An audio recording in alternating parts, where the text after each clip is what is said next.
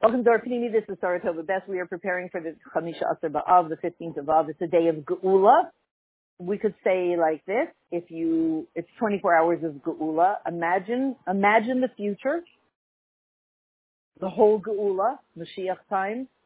Take it, shrink it down into a small amount, put it into a salt shaker, put it there.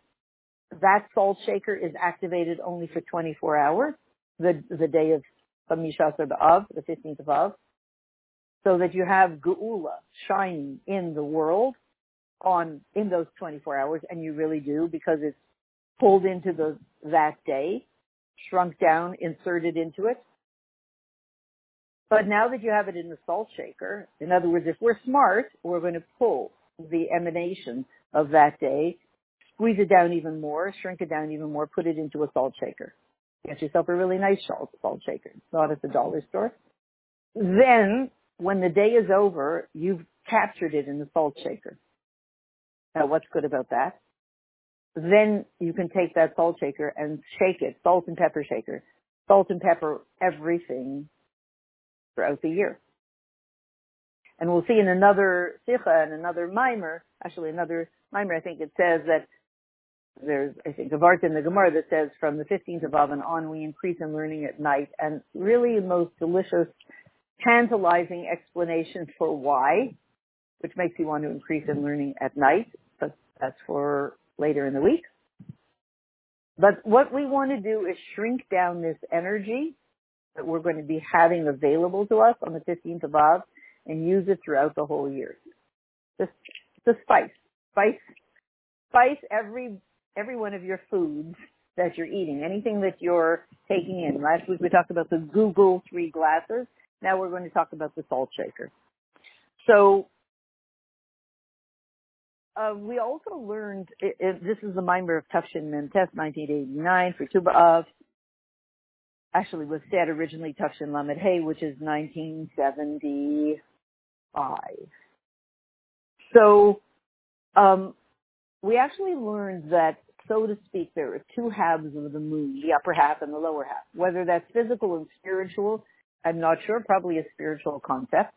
But here we're learning that the revelation that it was at the time of the Beis Hamikdash, in and of itself, that revelation only happened at the time of the Beis Hamikdash. This wasn't anytime, anywhere, all times, all sizes.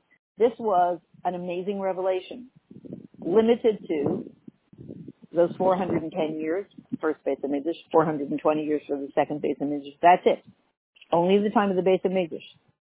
It was a unique kind of revelation. And we learn in the Maimer that the difference between the time of the Beis Hamikdash and Gullus is like the difference between the top half of the moon and the lower half of the moon, the bottom half of the moon, upper half of the moon and lower half of the moon.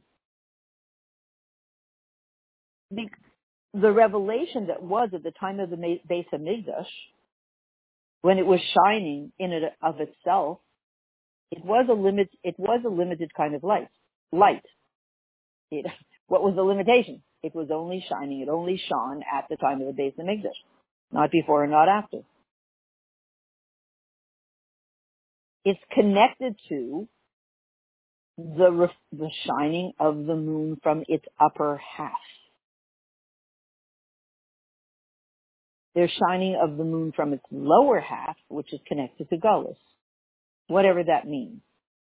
I'm not going to pretend to say that I know what it means. But shining from its upper half and illuminating the world with the Beis Hamikdash and the light of the Beis Hamikdash. What is that?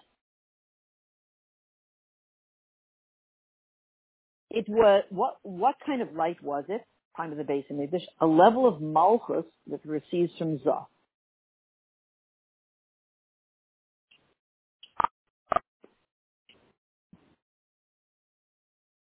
The limitation of the light in the time of the Beis Hamikdash and the moon was that light was from a level of Malchus that receives from Zah. What is Zah? Chesed, V'or, Tiferes, Netzach, Chod, Yisod.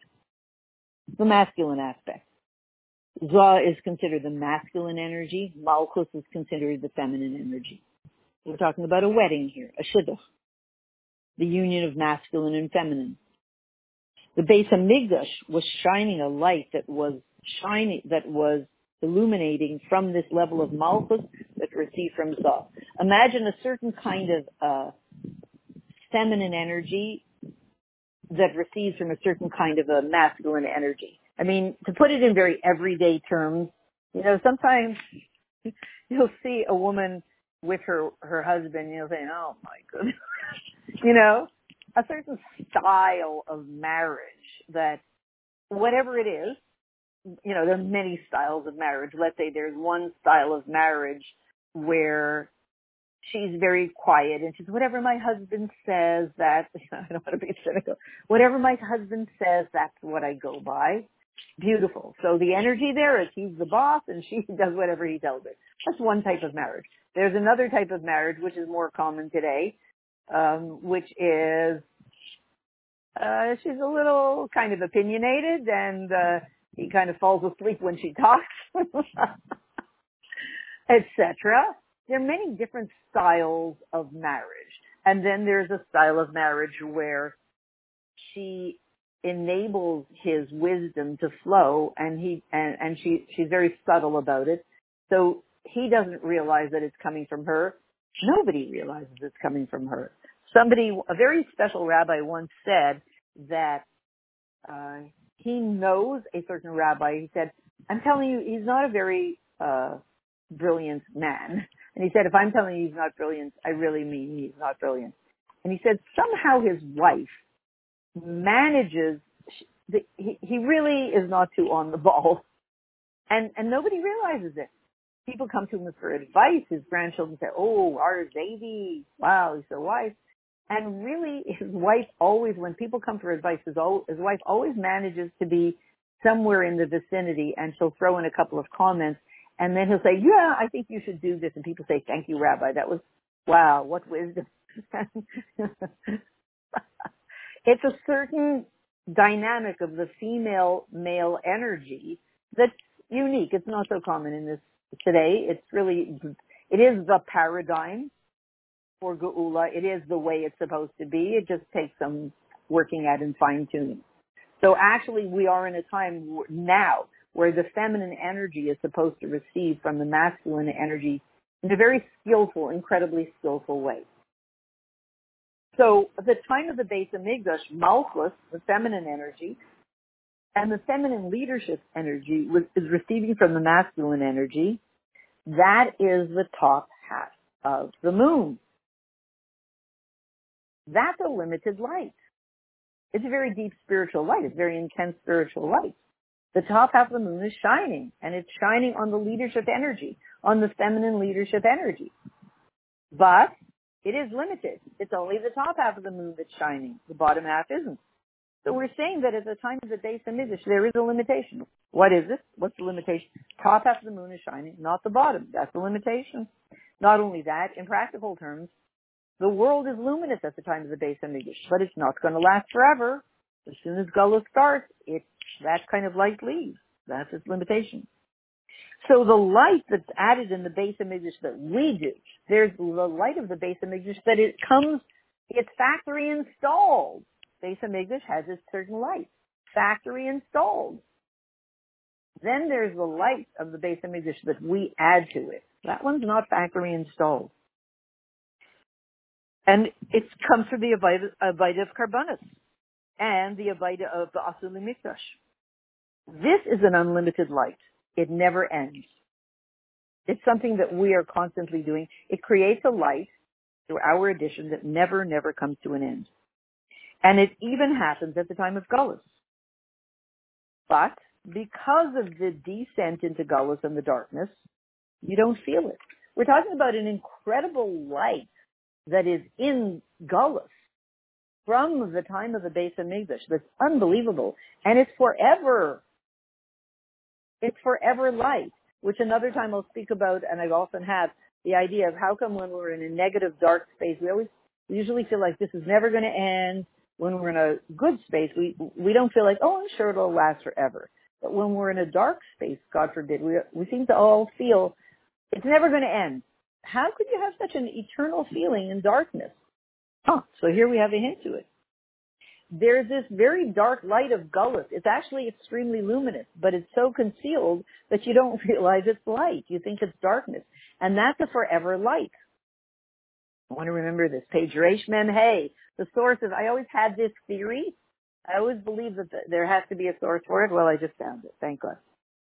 So, Page Reish Mem Hey. My Sefer Maimar Malukit Gimel. Okay. So, you're talking about a forever after light in the world. It's not visible as light. It's there at the time of Gullus. Here we go. We have it. It has no limitations. Okay, so the Mimer says that there's another explanation in the Zohar, the Melech L'Sada Nevad, about kingship in this being lost or in the field, the king lost in the field or brought to the field being Gan Eden, leadership, kingship in Gan Eden.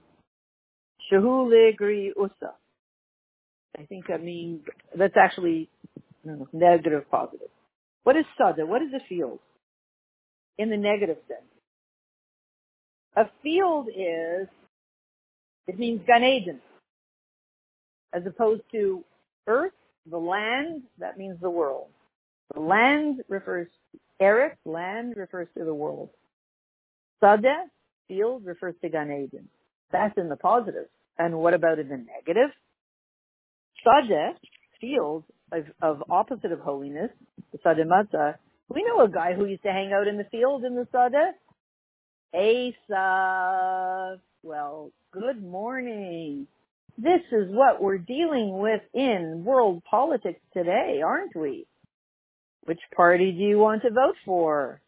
We have there a guy, used to be redhead, Esav, and he's showing us the miracle of the fact that Esav has been transformed, and Esav wants to help the Jewish people.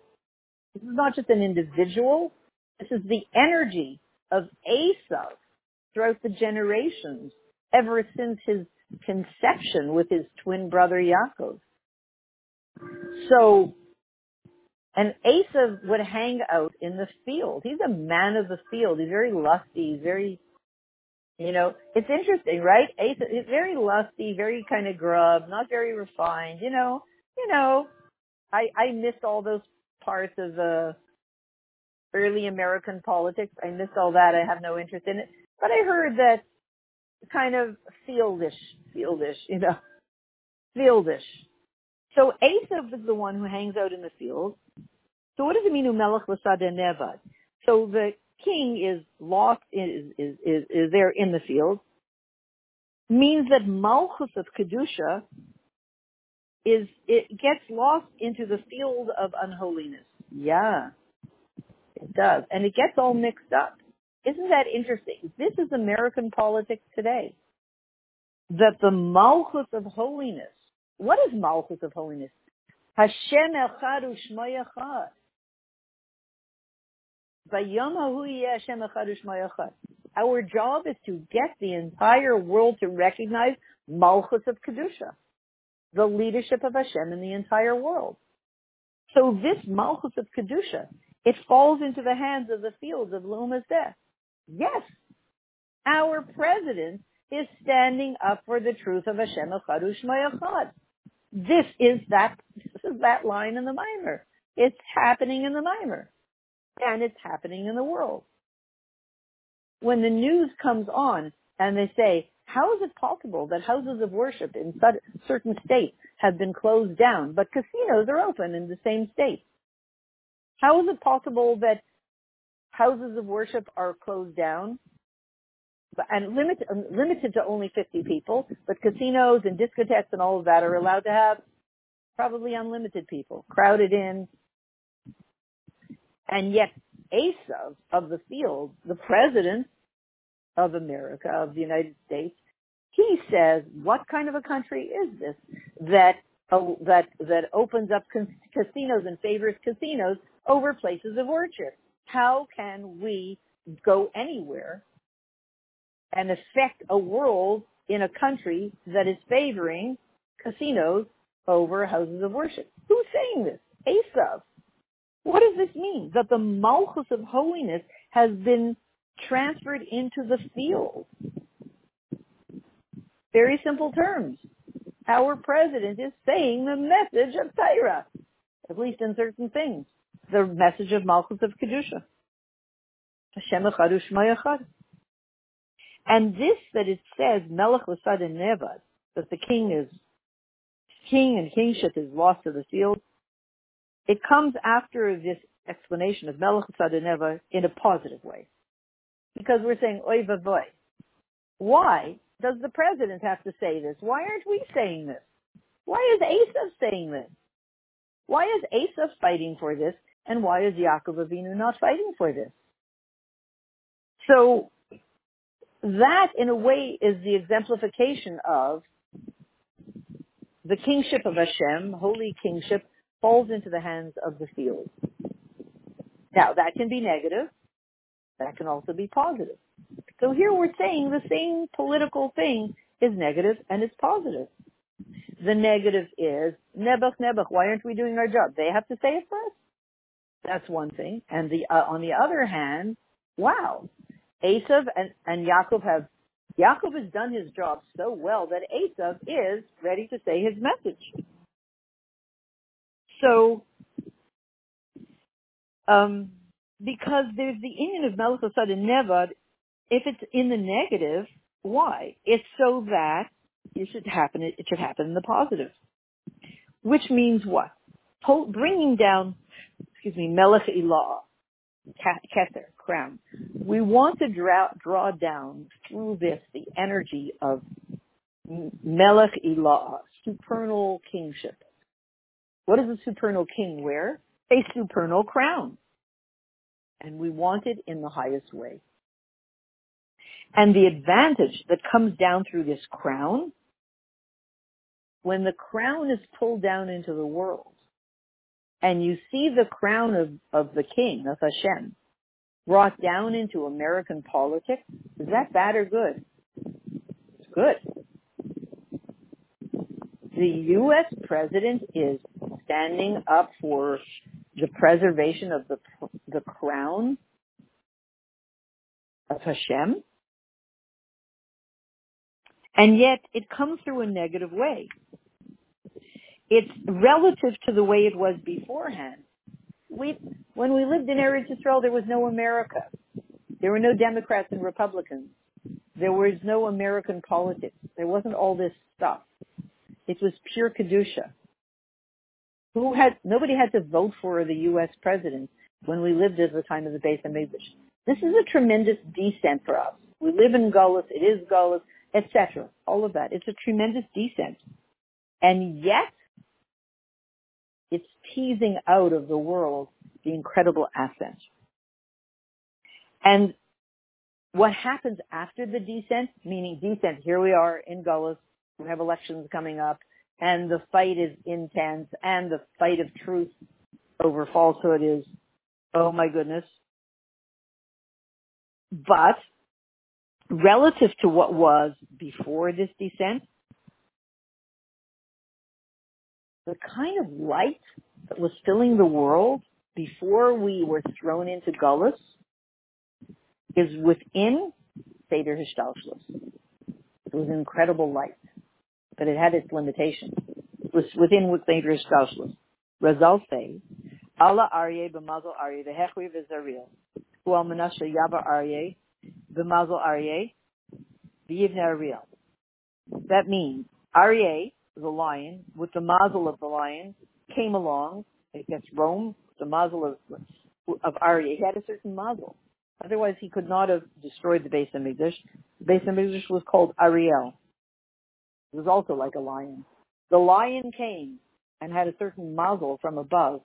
The lion, the enemy, Rome, and he destroyed the lion, the Beis HaMikdash.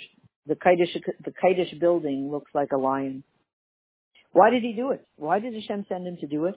So that Aryeh would come with the mazel of Aryeh and rebuild and build Ariel.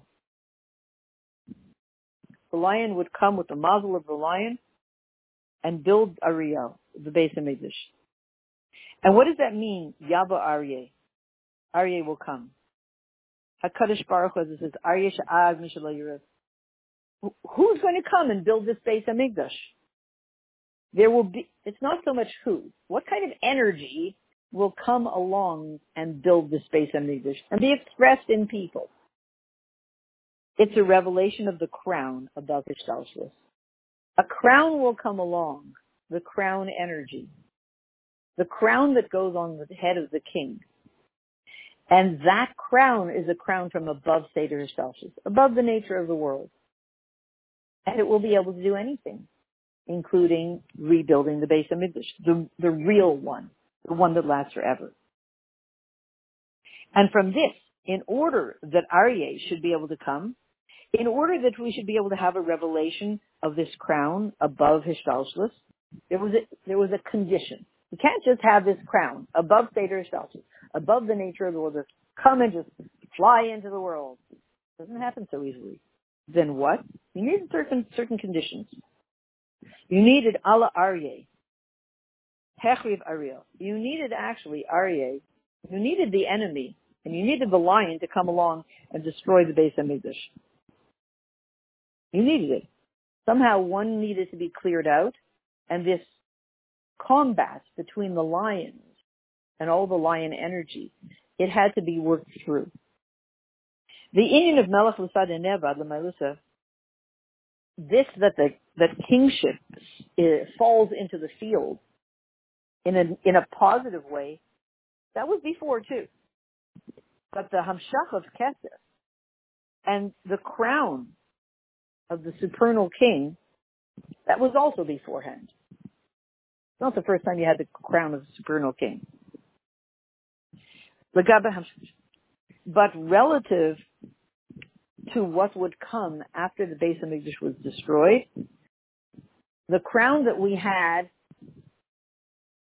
that was brought into the world before the Beis HaMikdash was destroyed was, so to speak, as if it was within Seder Hishtalshlus. The junior version versus the senior version, the real thing. It was like the practice one. The small potatoes, the small crown, so to speak. The one that, not really small, but the crown of kingship that was in the world before the Beis HaMikdash was destroyed was considered as if it's within the realm of nature. Still pretty limited. The one that's brought out through Gullus, now this is the real one, the unlimited one, above the level of nature. So by the way, when you have a relationship with that crown, that king and that crown, and you helped put the crown on the king's head in Gullus, and that's a crown that comes from outside of the laws of nature, well, do the math. What is it? Algebra? Algebra. A equals B, B equals C, so A equals C. If you're putting the crown on the king's head, and that crown is from outside of higher than the laws of nature, and you're putting the crown on the king's head, you get access to higher than the rules of nature in your everyday life if you know how to pull it down. Or, let's say it like this, when you are building the third Beis HaMikdash, all the tools available are from higher than the rules of nature. So as long as you devote your life to building the third Beis HaMikdash, and every act that you're doing is an act of another piece of the Beis HaMikdash, it's perfectly ethical and correct and mandated that you use the tools from that energy higher than the laws of nature. It's not egotistical. It's what you're supposed to do. So we know that it says, in Sefer Ma'arim, Tafresh Samach Aleph, it says, the Avayt of Tzadikim, including what they bring down through their service, is called Or Yashar, straight light, so to speak, from above to below. The revelation that shines in the world through the Avodah of Tzadikim, is mostly coming from above. So what are you going to do if you want the lower world to be purified? It's coming from above. It just whitewashes everything. But then if the light from above recedes, then everything looks grungy down here again. We also need to clean the lower world on its level. That's done through the Avodah of Tshuva. That's the one that we do. So now we know that drawing down the crown of the supernal king that happened before we went into Galus, relative to לגבי המשך של אחרי ירידה היא בכלל סדר של ימית הזה.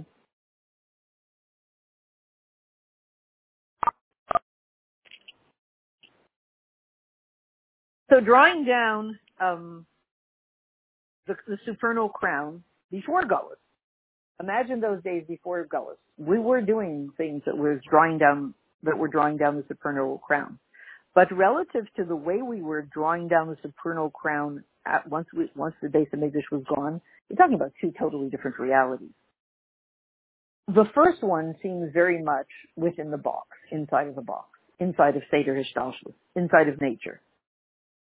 Because the true inyan of above nature, above Seder Hishtalshelus, is when there's no difference between upper and lower. Spiritual, physical, higher and lower. Imagine that reality. No difference between upper and lower. That one you couldn't have before the Beis HaMikdash was destroyed. You had incredible revelations, but you couldn't have, it's all the same. You couldn't have that. That comes from a really high place, that everything's the same. And because the Avodah at the time of the Beis HaMikdash, in general, was the Avodah of Tzadikim, and what was brought down through this Avodah, it came mostly from above. You could say that after, once, whatever they did at the time of the Beis HaMikdash, you always felt that there's a difference between upper and lower, higher and lower, spiritual and not spiritual, more lofty and less lofty. You always felt that there were two gradations. I mean, it was fine, but you could always feel that there are kind of two gradations, upper and lower. So that's called, if you want to define it, relatively speaking, within Seder Hishtalshelus, inside the box. But the truth is that Hishtalshelus that we were drawing down then, the level of Hishtalshelus itself, when we're talking about Hishtalshelus, the Avodah of even when we're within the laws of nature, when we're doing a mitzvah, we're out of the box. Let's say that when we're bringing down lofty light, time of the Beis HaMikdash, it's still within Seder Hishtalshelus, except when we're doing mitzvahs, we're kind of always drawing down infinite light. So let's remember that statement. Whatever is going on, whatever era in history we're in, before the Beis HaMikdash, after the Beis HaMikdash, in Galus, before Galus, whatever time you're in, when you're doing a mitzvah, you're drawing down a light that's called Bli Gvul. That's across the board. Bli Gvul means all places, all times, equal. It's all equal. Well, that's really good if, to be very practical, if, I go to a very expensive store and I see a bracelet that I want to buy for someone, and the bracelet is $5,000, and I actually only have $500, and I really want to buy her this bracelet. So you can't, within the laws of the world, they'll say, I'm really sorry, they won't sell it to me. That's within the world of Gvul, of limitation. In the world of Bli Gvul, there is a light through Torah and mitzvahs in which 500, 5,000 is all the same. It's just a one wild card. Now, how you would bring that down practically into everyday life, I don't know. There are people who live that way. They say, Hashem, I only have $500. Could you just please turn it into $5,000? And they really have very miraculous lives. I'm not going to claim that I'm one of those people, but I've definitely seen it done. They really tune into that level at which they so align themselves with the third base of Midrash and the Avaida of building it and the Avaida of Torah Mitzvahs at that moment that somehow the $5,000 comes to them. It will come in the form of, everybody knows these stories. It's, let's say there's a husband and he really wants to get his wife this bracelet and he's really sad, he really feels like she deserves it and he wants to get it for her. And he doesn't know what to do. And then he's just checking his bank account, to make sure, there's really only, and as he checks it, all of a sudden it goes ding, and he wonders what that ding is, and it says, oh yes, you have just received stimulus money from the U.S. government for COVID-19, and whatever he received, $10,000, or let's say exactly $5,000 or $4,500 because he has the other 500 at that moment. And there's the money. This happens all the time. That's the truth. This happens all the time to those people who do it well. Because they're tuning into that Avaida I'm in that base of Mikdash energy. And there's the $5,000 that he wasn't expecting. And he buys it on the spot at the moment that he needs it. So we all know these people. I bench them. And I'd like to become one of them that can live in that space. And therefore, the light that comes down in the base of Mikdash through the Avaida is at the time of Galus also, what I just said in the story. But even so, Zesha Oru B'chol Makom, when the light is in every place, why is this light equal in all places? The money will be available. We're talking about a light that's available, equal in all places. This miraculous light that's available in all places. That's why you ask for it, you can get it. That light is Or Ein Sof. But the world is not always ready for that kind of light. And we in our personal lives are often not ready for that kind of light. So the world has to feel some kind of connection to it. In other words, it's a special light. This is not a magic trick. That you just do this magic trick and you have an app on your phone and it gives you what you need. We're not, a law of attraction, you line yourself up with it. No. We're not talking about the law of attraction. That's some tool in the world.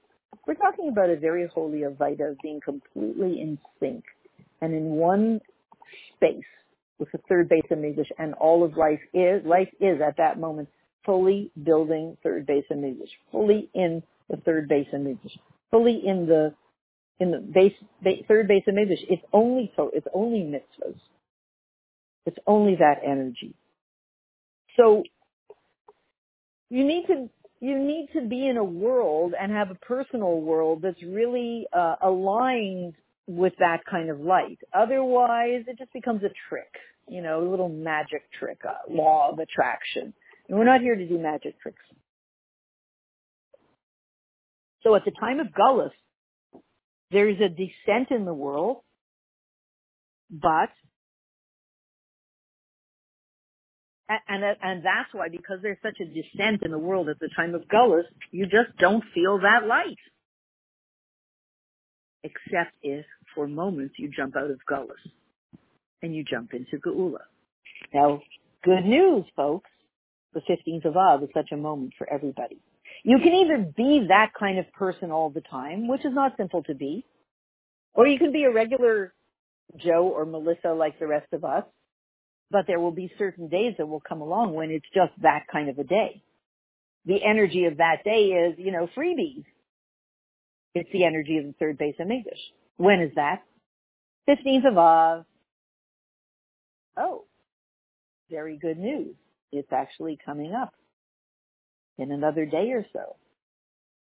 24 hours of being in the third base of Mikdash energy, etc., etc.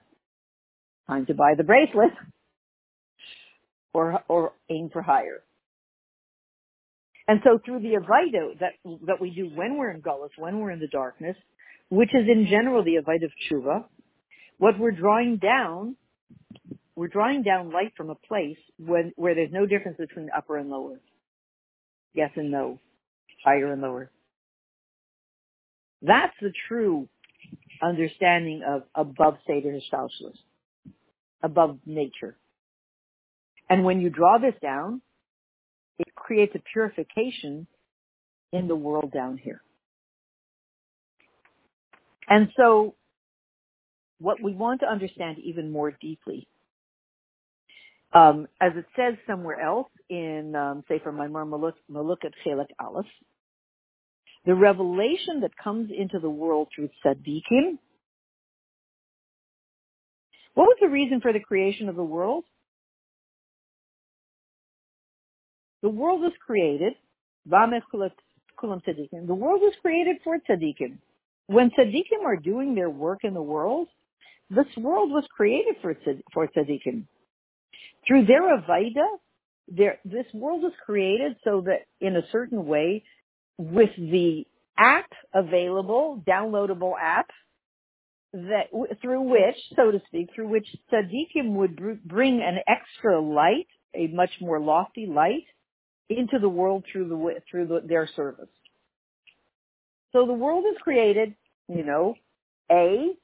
with the possibility or the demand that tzaddikim bring the A plus light. The world is A, and the plus is added by the tzaddikim, and it makes the world into an A plus world. I'm just giving it, those random letters.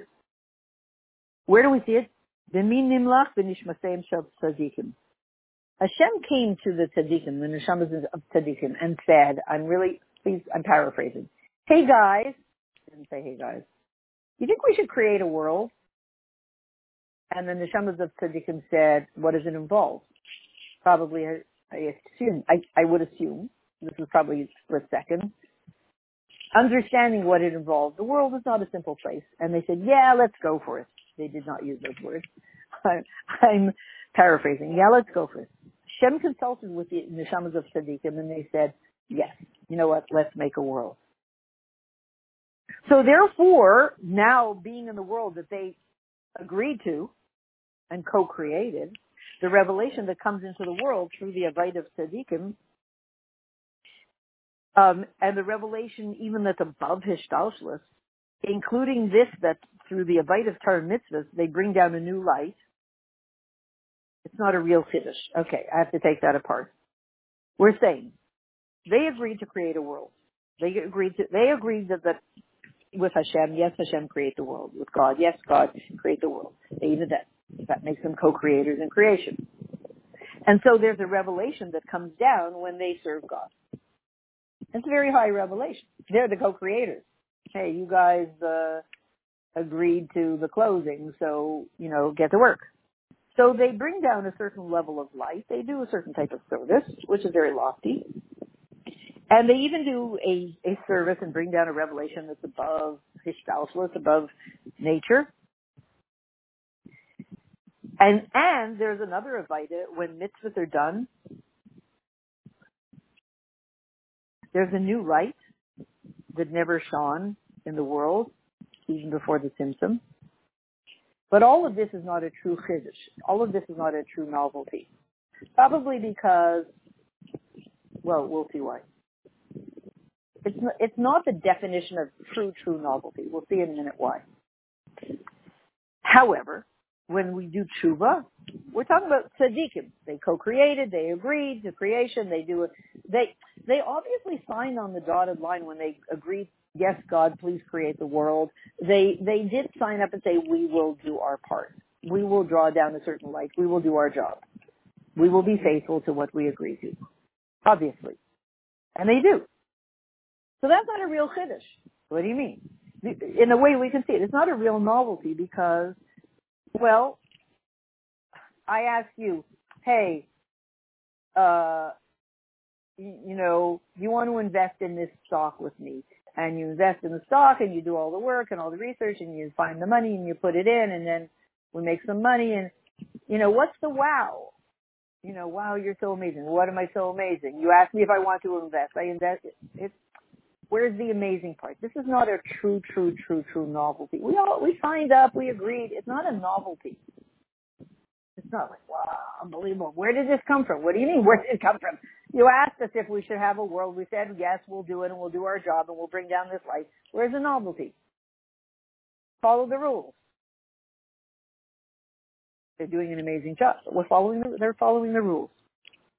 A tshuva, the avayt of tshuva, when a person messes up and he goes off the derech and he goes against the purpose of the creation of man that was, that God created man straight, and a person goes off that path, God forbid, and then he fixes it through tshuva, that creates a chiddush. That creates a novelty, even relative to the purpose of creation that was worked out with the tzaddikim. That's a real novelty. The non-tzaddikim were not asked, hey, you guys, what do you think? Should we make a world? So to speak, in theory, they were not consulted with, only the neshamas of tzaddikim. So the people, while in the moments when they have gone off the derech, they're not tzaddikim. They are not the people who signed on the contract. They're the people who didn't even sign the contract. Maybe in those moments. Maybe they were once tzaddikim.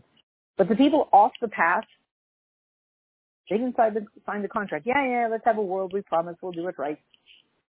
We're not doing it right. We're not the people on the contract. So when we then turn it all around and fix what we messed up and serve God in a straight way, this creates a novelty that's unbelievable. It's a novelty that wasn't written into the contract. The contract didn't say, and if you mess up, you promise to do tshuva. No, it wasn't one of the clauses in the contract. If it were, then it wouldn't be a novelty. It's in the contract. This is a piece of energy that's not in the contract. That's called a novelty. And this, that we have the ability to create a novelty, a chiddush, how come? How did you, me, he, she, they, we have the ability to create a novelty in creation, in Seder Stalshus, above Seder Stalshus, in godly realities and supernal realms? And how do we create a novelty, a chiddush? Because our neshamas come from Atzmut, in the very essence of God, the very essence of all things. That's higher than the energy from which they signed the contract. Higher than the contract. And even though crowning God King is higher than all the revelations, but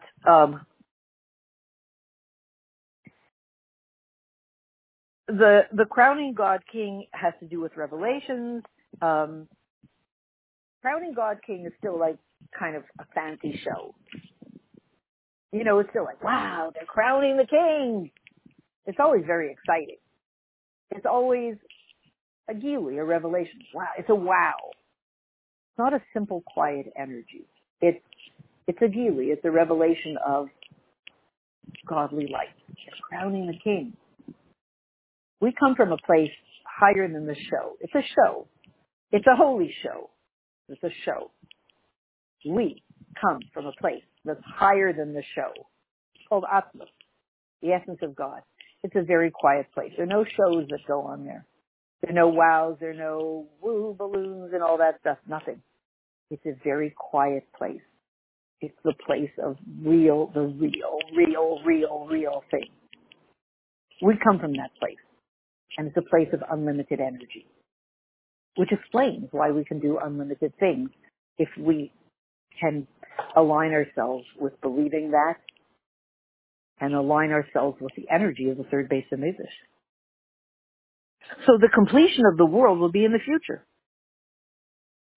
It will be a completion higher than there was even when the world was created, which is called Toldos Hashamayim Ba'aretz B'Yibarim Toldos Malei Olam Amilo Nefesh. The world was created. There was the birth of the heavens and the earth, and they were created whole, etc. So the wholeness of the world as it was created is one thing, The wholeness of the world that we're going to create in the time of the third base in addition is way higher than that. And there's a wholeness of the world that came from the master plan, but it's still limited. The master plan and the whole purpose of creation still had a limitation. You know, you have to do it right. There's a master plan. You're going to do it in a straight way. That's the master plan. That's its limitation. What we will accomplish and what we can accomplish today when we stand in that space of third base and Migdash, it's way higher than all of that. The wholeness of the world in the future will be the wholeness of Tshuva. The revelation of the future will be mostly the revelation of Tshuva, higher than limitation. Ava told us Peretz. The Indian of Peretz is from the word paratza alecha Peretz. Ufaratza, break through all limitations, all boundaries. Wild energy. Well, we already had wild energy. Interesting. We keep saying the world was quiet this year. Tafshin Pei 2020. World was quiet for 11 weeks. Nice, quiet, quarantine. And then we received the Aseret Dibros. Shavuos came. Boom. On the dot, the world went into chaos, wild energy. Well, here we have a pasuk that's referring to wild energy. Paritz alecha paris. You broke through all the limitations. It's just like wild uparasta, like break through all the boundaries, you know, burst through the fences, just break through the barriers. That's the energy.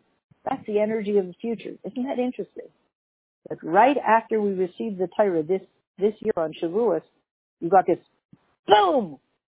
Everybody broke out of their homes, like everybody burst out of the doors of their homes where they had been sitting quietly for 11 weeks, and they burst out into the streets and went wild. Interesting, right? We're not going to say it's Kedusha, but we're seeing that it's mimicking the Kedusha of the future, of the bursting through Ufaratza. Ufaratza, Yama became the son of our neighbor. It means it bursts through all the limitations, including the limitation that comes from the purpose of creation. The purpose of creation is still slightly limited. You know, you're there to serve God, do it right.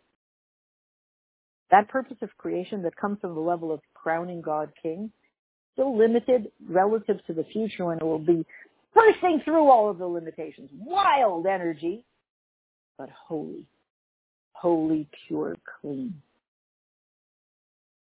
And it will create Shamayim Chadash and Eretz Chadasha, a new heaven and a new earth. That wild, bursting energy of the future. So now, what does it have to do with the 15th of Av? So now we understand the different levels in the full moon.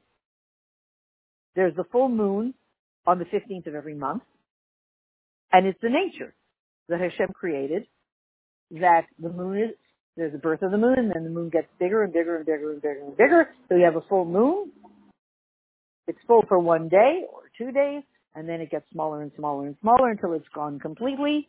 No moon. Then you have birth of a new moon. And this happens every month. That's the way God created the world. It's installed, factory installed in nature. You don't have to do anything. If you just sit around all day and eat chocolates, the moon will get bigger and bigger and smaller and smaller.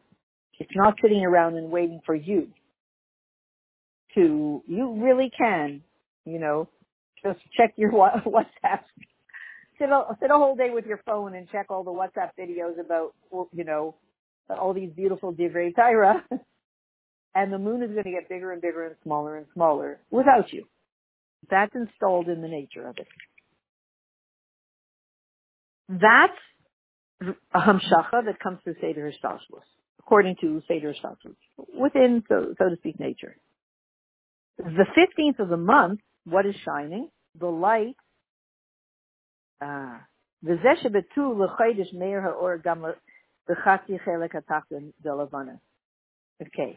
On the 15th of the month, you know what's shining? The light in the lower half of the moon. Again, whether that's physical or spiritual, I don't know. But on the 15th of the month, we said the upper half of the moon shone during the time of the Beis HaMikdash, and it is the energy of the Beis HaMikdash. And there's an open revelation.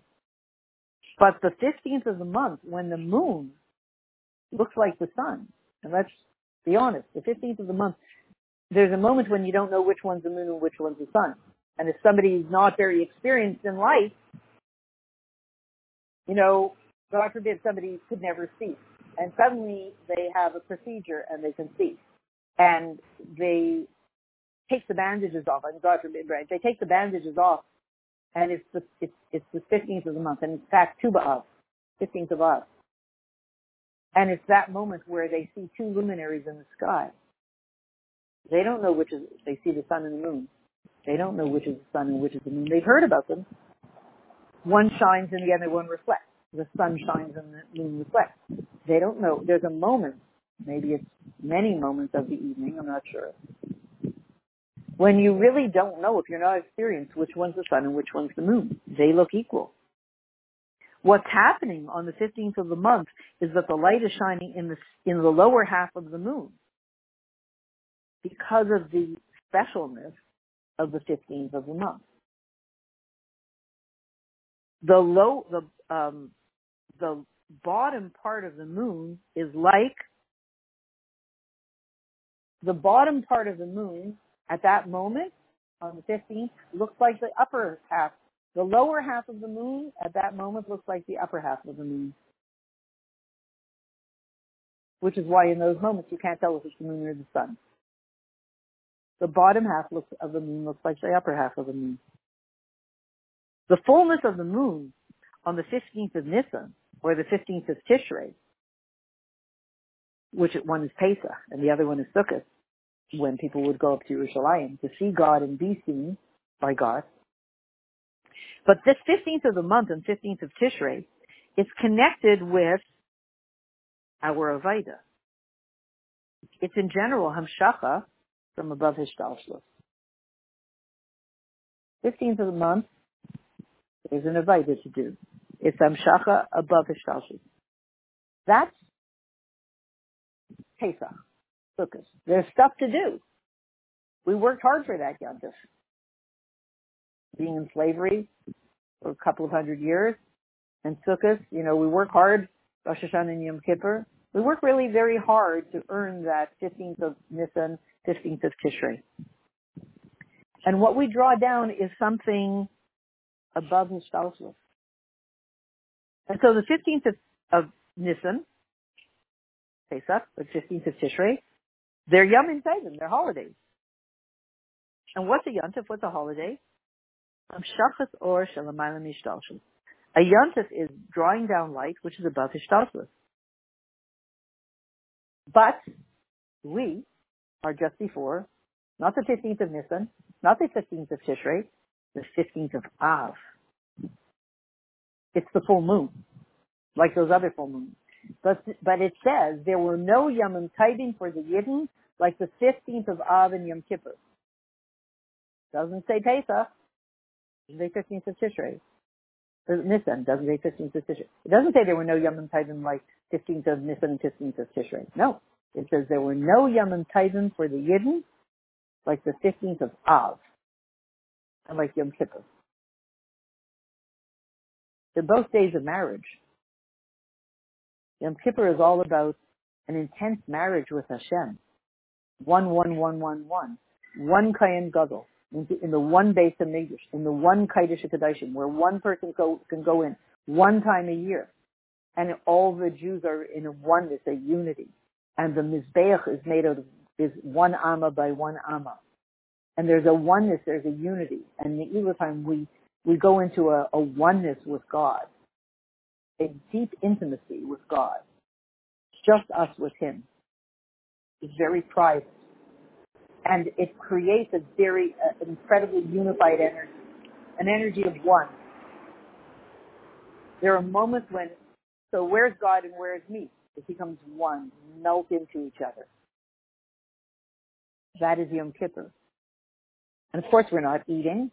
We're not busy sustaining ourselves. We're melting into the unity with God on Yom Kippur. It's an intense marriage. There were no Yom Tovim like the 15th of Av. 15th of Av is all about shidduchim and intense marriage. That a similar kind of an energy. When we're melting into a unity with God. In a different kind of a way. After a time when he seemed to have just thrown us away, just 6 days before, the reunion is very intense. And so the fullness of Tshuva Av, of the 15th of Av, which is connected with Tshuva. Maybe God does Tshuva, maybe we do Tshuva. There were reasons why he took away the Beis HaMikdash. And it spurred us on to reconnect with him in a whole other way. There's an aliyah, there's an ascent that comes after the descent of Tisha B'Av. It's, what is it? The fact is, in these moments, the 15th of Av, the lower half of the moon is shining. Why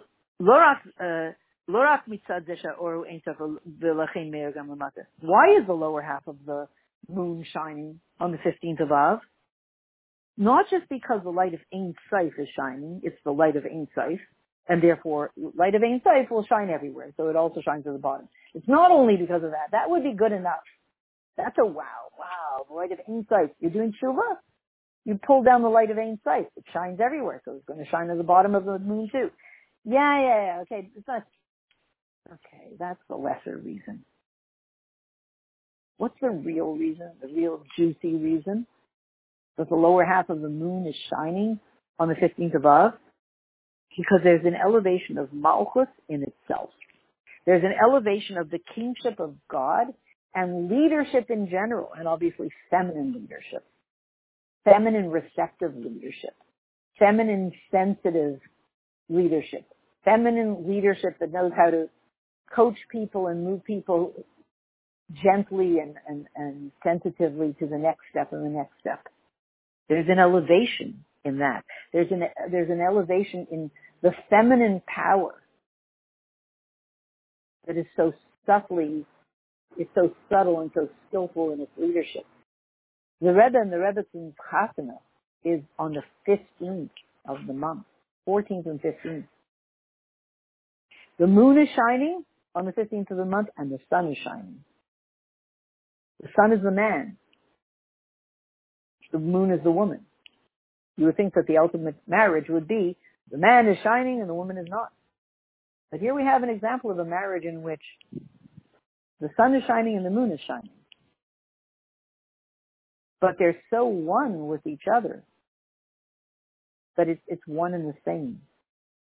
And the subtle skill with which the moon is shining and illuminating and shining back at the moon. The moon is shining and taking in the light of the sun.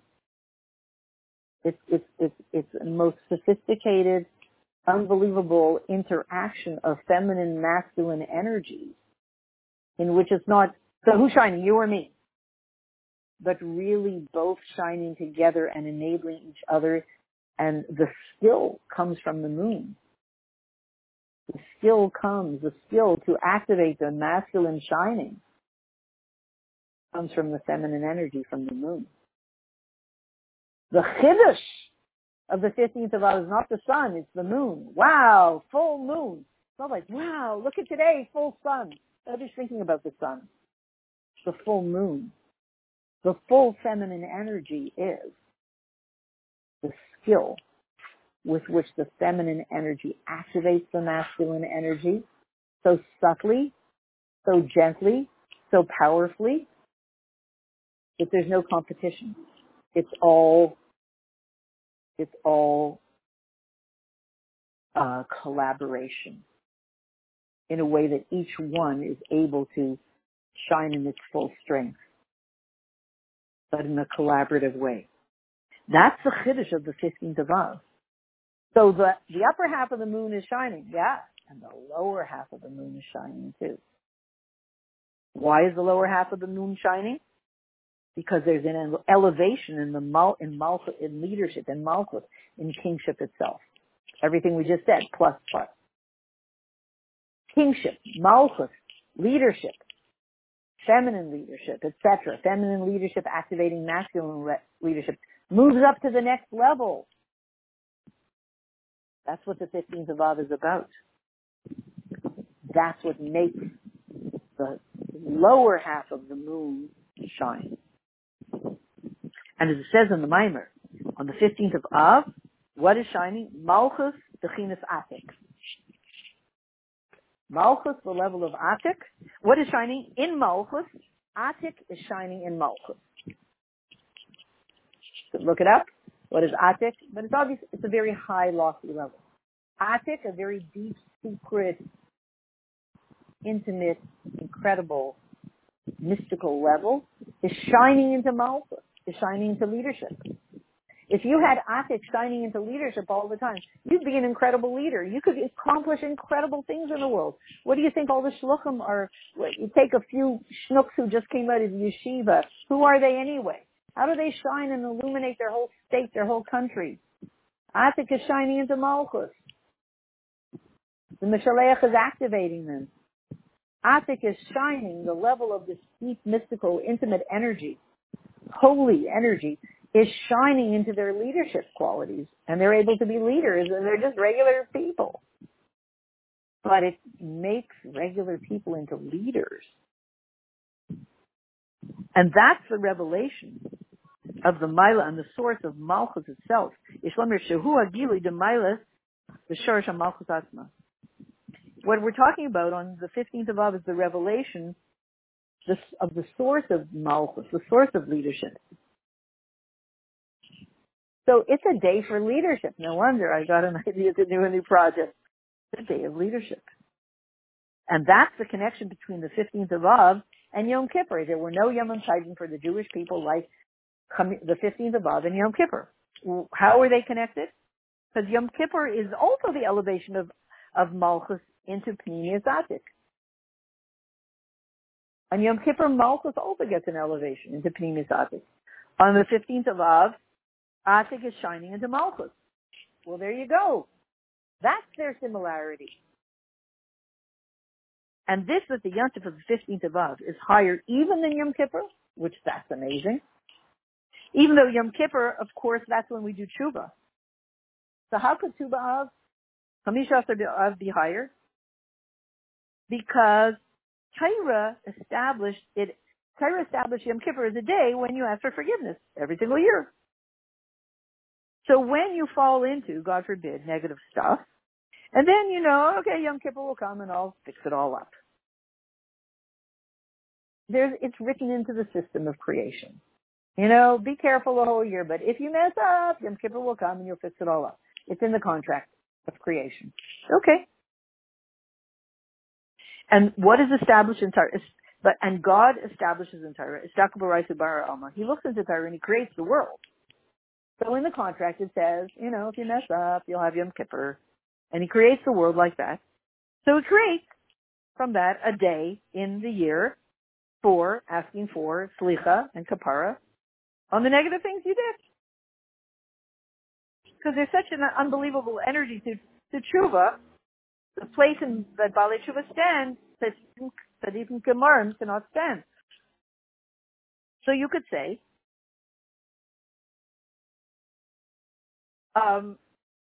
it's kind of all written into the contract.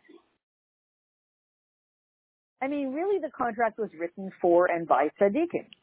But somehow, inside the lines, inside all of it, you realize the Avayt of Tshuva is kind of also somehow, very subtly, without it being explicitly said, the Avayt of Tshuva is kind of also implied in the contract of the creation of the world. But when Tisha B'Av comes, oh boy, that's a big descent. Tisha B'Av is a whole other thing. We messed up, so to speak. Hashem said, you guys in the Beis Hamikdash, it's not a mash anymore. You really, it's not going to work. Tisha B'Av was a big descent. Churban, Beis Hamikdash, and Galus. It's the Churban. It created Galus, and anything, Rahman al-Islam, anything painful or negative, including crusades and Holocaust and pogroms and most horrific, and expulsion and all of this that happened through all of history, it all came from Tisha B'Av. It's such a descent. It doesn't even make room for, in Eicha, we say Eicha, kind of like, how could it be? Eicha, how could it be like, what? It's beyond understanding Golas. Even if it brings to tshuva, like there is no way. Eicha is kind of a question. Hashem, come on, this one's inexplicable. Golas, this one's no. You thought that went up? Impossible. You thought up Tisha B'Av? No. And the fact that there was a tremendous descent, of course, was for the purpose of an unbelievable ascent after that. Allah Aryeh, Al Menashe Yava Aryeh. That comes from the true purpose of creation that is in Atmos. That through us doing our Avodah, there will be a chiddush, a novelty in the creation, which will create a new heaven and a new earth. That's what we're looking towards now. 2020, entering a new world. Tafshin Pei. So the Yontif of the 15th of Av is even higher than Yom Kippur. Yom Kippur is written into the contract of creation of the world. The 15th of Av is not really written into the contract. That's a high energy. You could say, we do what we get paid for. It's in the contract. We do it. It's not. We don't do any extras. The 15th of Av is from beyond even the contract. Kind of connection that we create. And of course, we have to remember that at the moment of Tisha B'Av, when the Gentiles entered the Beis HaMikdash, seeing what was seen in the streets of Yerushalayim, the destruction, how much it looked like Hashem had really just abandoned us, God forbid, in the most horrific way. Of course, they thought, if they knew about the Kruvim in the Beis HaMikdash, that when everybody knows that when the Kruvim were facing towards each other, it means that Hashem is happy with us. When they're facing away from each other, it means that Hashem is unhappy with us. And of course, we know that the Gentiles went into the Kodesh HaKodashim, unfortunately, and they saw the Kruvim in a deep and intimate embrace. This, so to speak, as they say in the vernacular, blew their minds. What do you mean? Hashem is deeply in love with his people while he's destroying their Beis HaMikdash? Wow, that's really strange. That's the way it was. At the moment of the deepest anger, it was also the moment of the deepest love. It takes 6 days from Tisha B'Av to see the hidden, incredibly deep love that's in Tisha B'Av. Tisha B'Av, it's there, but nobody knows about it. Hashem is deeply in love with us. He seems very angry at us on Tisha B'Av, but at the same time, he's deeply in love with us. And he's pleased as punch with us. At the same time that he's furious at us. Okay. Each to his own. But on Tisha B'Av, we read about it, but we don't see it. They saw it, but you're not allowed in the Kodesh HaKodashim to see it. But this deep, intense love actually is revealed to us on the 15th of Av.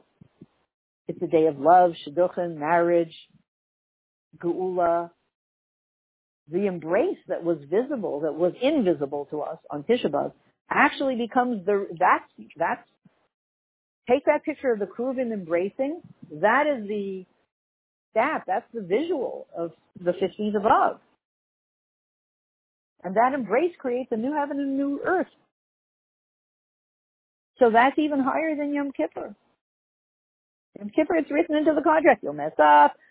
You'll ask for forgiveness. It's part of the contract. This one's way beyond the contract. This intense, incredible love. And this is the end of the Maimer. And the end of Masechtas Tainus, it says there were no Yom Tovim for the Jewish people like the 15th of Av. That is explaining the whole idea of tinus, of fasting and fast days and punishment. Because there are negative things that we have to fast for. And there are things that happen on the 17th of Tammuz and things that happen, what happened on the 17th of Tammuz and what happened on Tisha B'Av. And it's all a descent for the purpose. It's all the ascent that comes after the descent. But the Yontif of the 15th of Av, Yom Simchas Libai, HaKadosh Baruch Hu. It's the day of the joy of God's heart. He's in tremendous joy on the 15th of Av. He doesn't have to hide. On Tisha B'Av, he's like, I'm crazy about you guys. I love you guys. But I have to show a mean face. Very mean. Like, very awful. But on Tu B'Av, on the 15th of B'Av, I don't have to show a mean face anymore. I just love you. And I can show you on the 15th of Av. How do I show you? It's a day of Binyan Beis HaMikdash B'Meher V'Yameinu. Yiratzon. That through everything we do, that we're not affected by all of the tests and all of the stuff that we went through, including all of these nisyanis that, according to all the cheshbainis and all the avayt of nisyanis, there's no explanation for why Hashem sent us that stuff. There's no explanation, says the Rebbe. He ratzon that will it'll hasten even more the Gula Asida through Mashiach Tzidkenu, that he'll fight the wars of God and he will win. Most of these wars don't even make sense. And they don't even make sense for those who are fighting them. And therefore the wars are very strong. But he will win. He's going to win the battle that's happening in America today with the whole medical system. One doctor had an interview, said, God forbid a second wave of this virus comes. It's predicted that 75,000 to 100,000 people could be lost, God forbid, and they can be saved if they're just allowed to take hydroxychloroquine, whatever it's called. If only the corrupt system would allow it to be sold and prescribed. Can you imagine? He said, I estimate that 75,000 to 100,000 people's lives can be saved if they can just take this very simple medicine over the counter. And it's only the world of lies that has locked it and not allowed, that has no concern for human life. More concern for politics and insanity. But this is all just a representative of the world of lies. And here we have the assurance from the 15th of Av.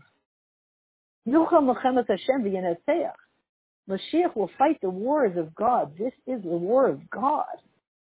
Life and truth. And such a holy doctor has to be fighting with his own life who was zeicha to find this medicine, create this combination, such an intense battle of truth to break through the world of lies. As Mashiach fights the fight of God. The wars make no sense, the Mimer says. They make no sense. And they're so strong. Because they make no sense, it's insanity. It's a political climate in America that's insane. They make no sense. The Milchama saying the type of gadol. Because these wars make no sense, they're very powerful. They're very strong. And yet he wins. Mashiach wins. He builds the Beis HaMikdash in his place. And he gathers the ingatherings of the Yidden, Eretz Yisrael. And he gathers all the nitzutzos of Kedusha, the sparks of Kedusha. And he gathers all the ones who are lost. Kibbutz Galis, B'Karav Mamash, B'Gula Mitzvah Shlema, the Mashiach Tzidkenu. Should be immediately now.